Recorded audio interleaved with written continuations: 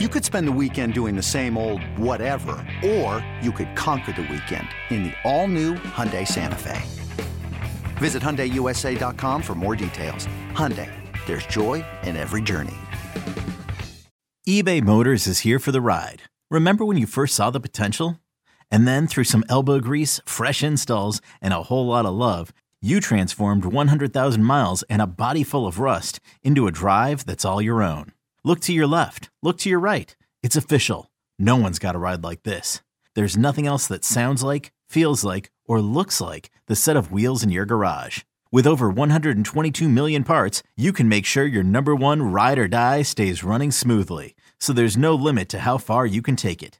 Brake kits, turbochargers, engines, exhaust kits, roof racks, LED headlights, bumpers, whatever your baby needs, eBay Motors has it. And with eBay Guaranteed Fit, it's guaranteed to fit your ride the first time, every time, or your money back.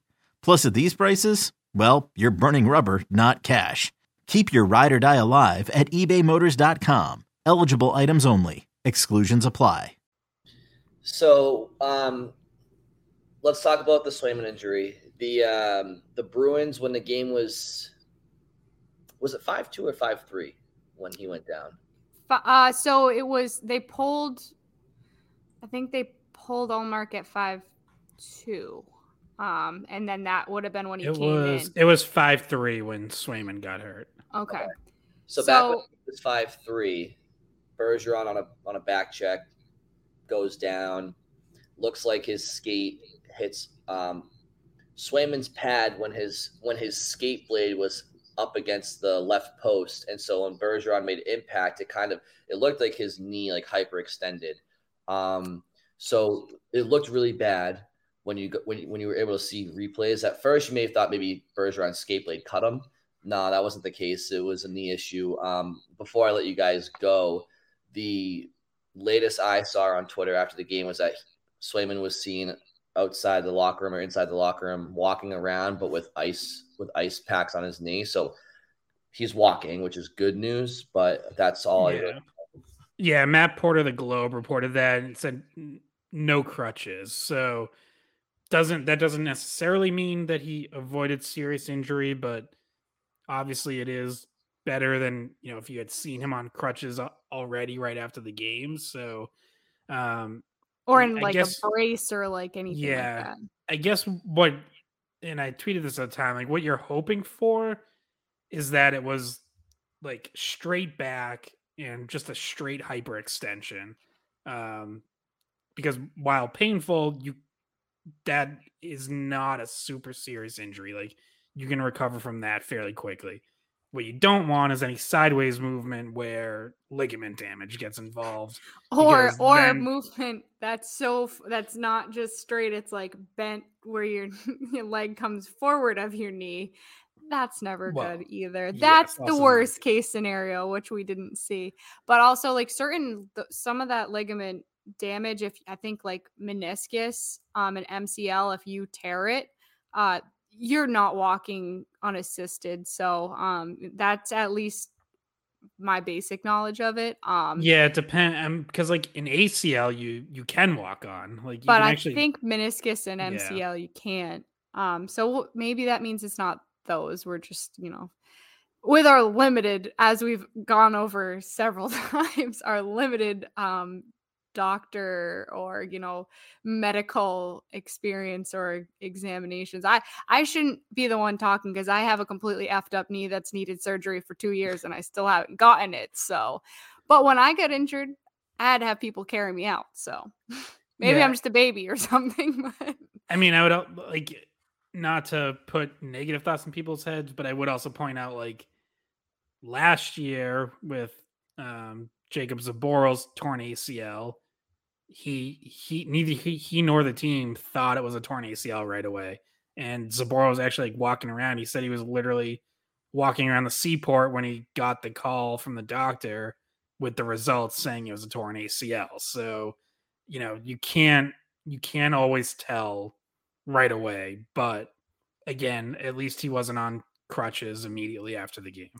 My thoughts too when I saw it was, thank God the Nets break away. like they have the pegs, they come loose, because if that net doesn't pop off, he's just stuck between Bergeron coming this way, the net not letting him slide backwards at all, and his leg would have literally crunched the other way.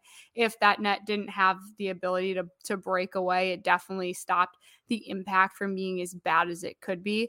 And, it's not always how the net used to be. So it makes a big difference on plays like that where, you don't notice it all the time, but that play, you're like, okay, that could have been a lot worse. Yeah, it could have been a lot worse. And fortunately, Linus Ullmark was able to stay healthy the rest of the game. So he got an unconventional victory. When he got we didn't get the emergency backup. No. I had my phone on speed dial, but I never got the call. So they actually commented on television when Ullmark got pulled. Well, there goes Ullmark's 6-0 record to start the year. But little did they know, unconventionally, he'd find a way. Damned if he doesn't, damned if he does. He's finding a way to get back in there. So obviously he went back in relief and played well. Didn't give up another goal. But the Bruins, more so than anybody in the league, they really rely on that the 1A 1B goalie system in place now. So if Swayman is out long term, next man up, I guess. Would it be who's the current starter in Providence? I should know. Kaiser? It would be either Keith Kincaid or Kyle Kaiser. I would have said Kincaid was probably ahead, but Kyle Kaiser's gotten off to a really good start down there. So I guess it could be him, but didn't Kincaid get hurt early on too? What was that? Didn't Keith Kincaid get hurt in preseason or with Providence? He missed the end of preseason with something. Yeah. All right, so yes, there you go.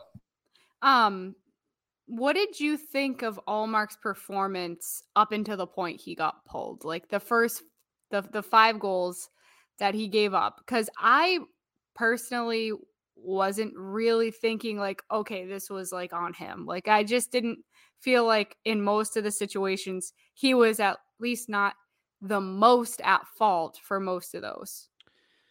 No, I mean, they hung him out to dry for sure. The 5th goal was bad. That was one he should have had.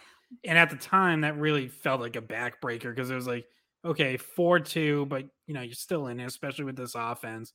And then to immediately give up a 5th on a long shot that just beats him clean, that was tough. I also thought Was that the first shot that he saw, though, after the previous goal?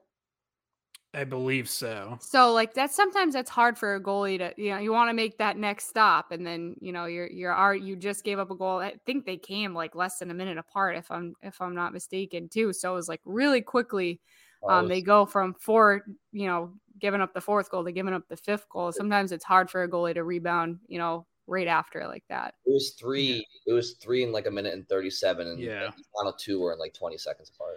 I also thought, I think it was the 3rd one that Josh Archibald, he might not have been able to get it anyways, but he really didn't get, it was like, that was the one that was like a pass from kind of behind or the side of the net right out to the slot during the delayed penalty call on Marchand. And, it's in close. It's definitely a grade A chance, but Ullmark didn't really get set and almost like he didn't really track it well coming from like a little bit behind him. So I didn't love that one either, but yeah, obviously the defense was the bigger issue, but that 5th goal especially, that was a save he needed to make. So I was okay with pulling him at that point. They needed to do something to shake it up, and I certainly didn't think Ullmark had his best. 2 questions. Was this the defense's worst game, and was this Ullmark's worst game? Defensive worst game was Ottawa. Yeah, definitely. But this was definitely Ullmark's worst game so far. I mean, that Ottawa game that made pond hockey look like lockdown defense. There were similarities to that game, right? Like it looked like the Bruins were maybe going to have this, still remain, scoring at least, 4 goals, even though they were, I thought, going to lose. Obviously they didn't, but it was like, okay, well, they're still scoring all these goals in what, at times looked like it was going to be a loss. So there were those similarities to the Ottawa game, obviously another road game, and it wasn't pretty defense, but you're right, it's probably still second to that Ottawa game. Well, because for me, the Ottawa game kind of felt like just 50 minutes of a shit show, whereas tonight's game, like we just kind of said, it was 3 goals in like a minute and a half in the second period.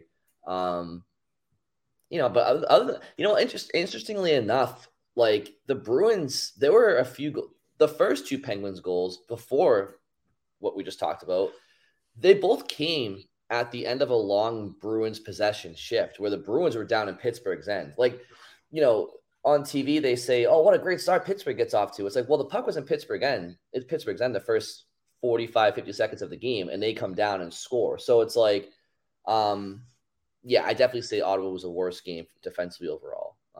But yeah, Ullmark, yeah, he struggled in the first half. He was strong in the second half when he came back in. Still gets a win. And by the way, like, not easy to do, right? Like, usually if you're a goalie and you get pulled from a game, like if you're the backup goalie, you're always mentally preparing because you could have to go in any minute. But when you're the starter and you get pulled, you kind of check out of the hotel at that point. So he had walked back down into the locker room when he was pulled. He had gone back down to the locker room, probably regroup, probably be like, take out some frustrations, break your stick on the wall. I don't know. Some guys do that. So no, you're right. And I was thinking to myself too, like, I can't remember the last time I've seen a starting goalie, have to come back in that quickly, or even really at all. Yeah. Once in a while it happens. I was thinking if that's the first time that's happened to him. Oh, I mean, unless it happened in Buffalo. I don't think it happened in Boston. No, it definitely didn't happen in Boston, but just like, is that the first time that's happened to him in his career? I don't know, but really, I guess the key takeaway, it wasn't perfect from Ullmark. I'm still not concerned about Ullmark.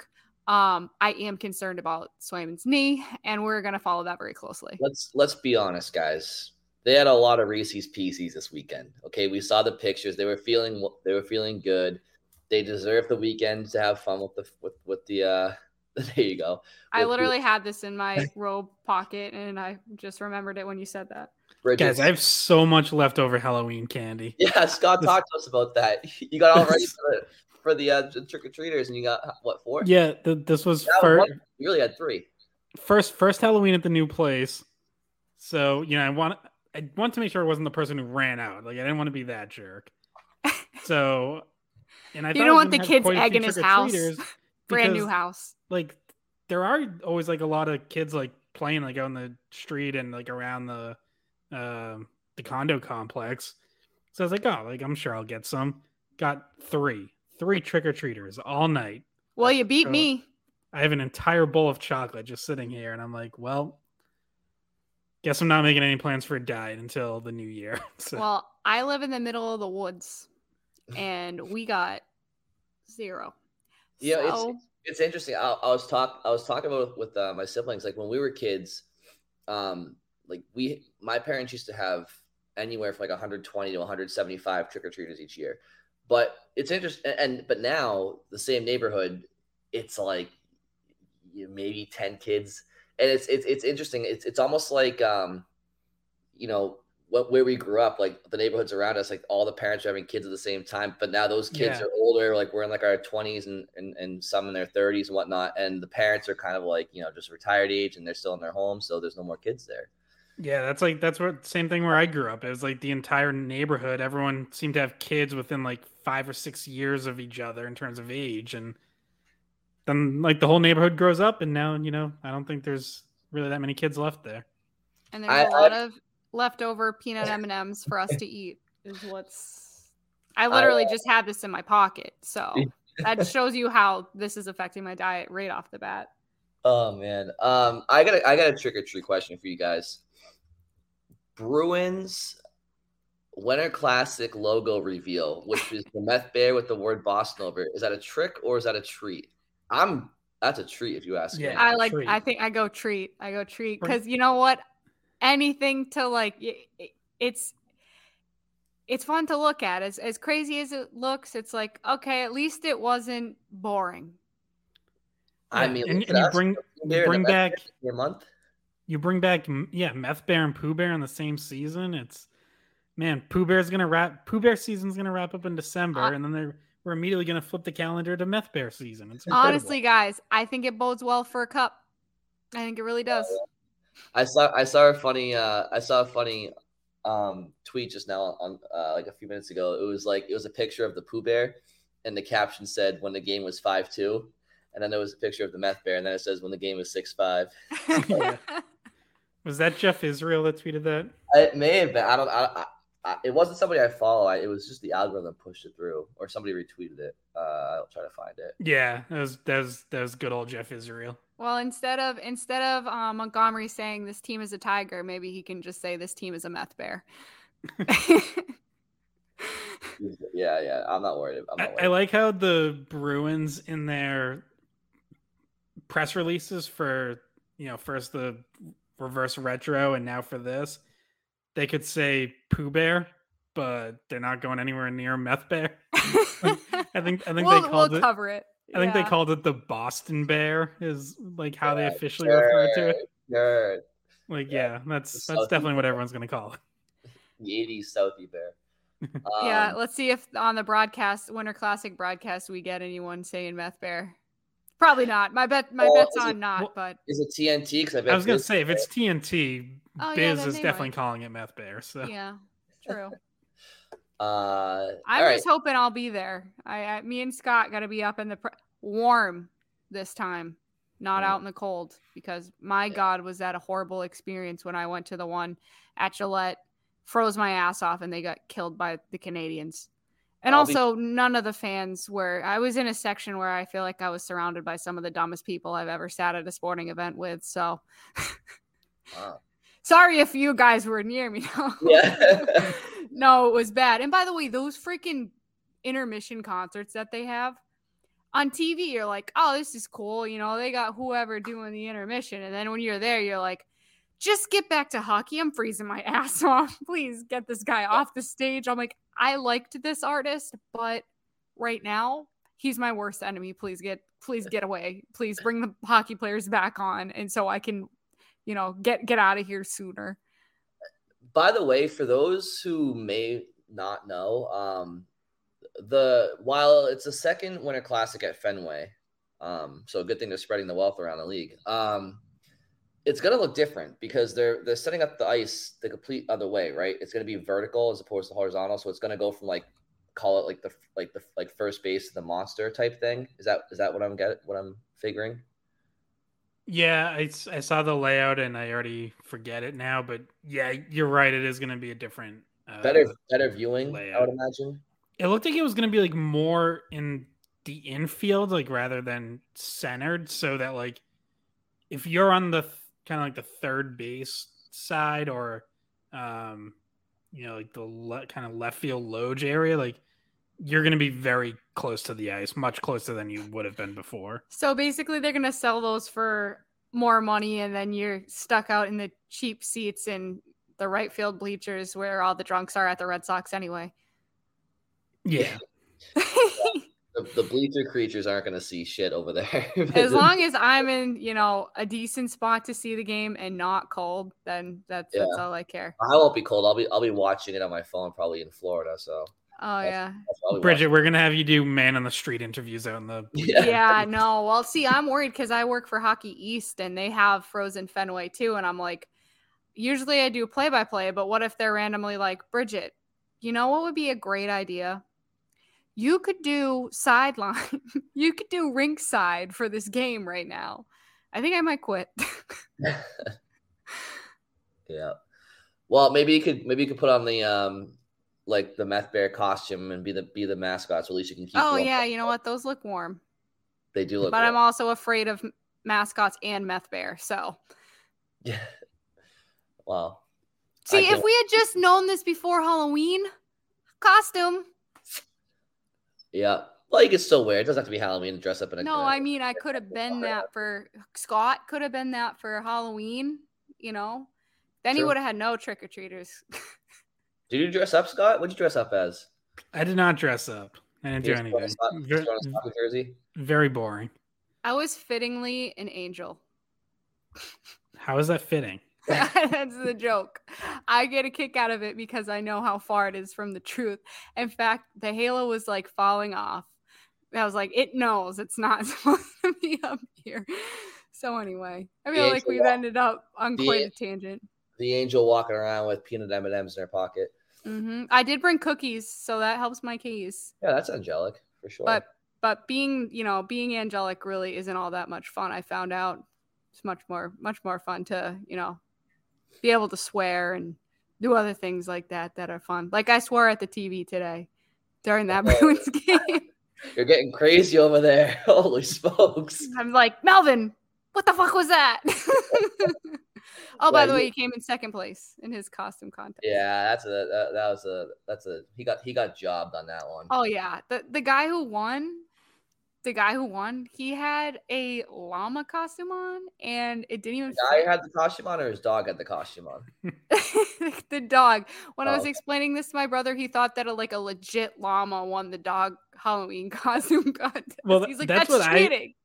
For like a split second, that's what I thought when you texted us, because you said Melvin lost to a llama, and I was like, I thought this was just a dog contest.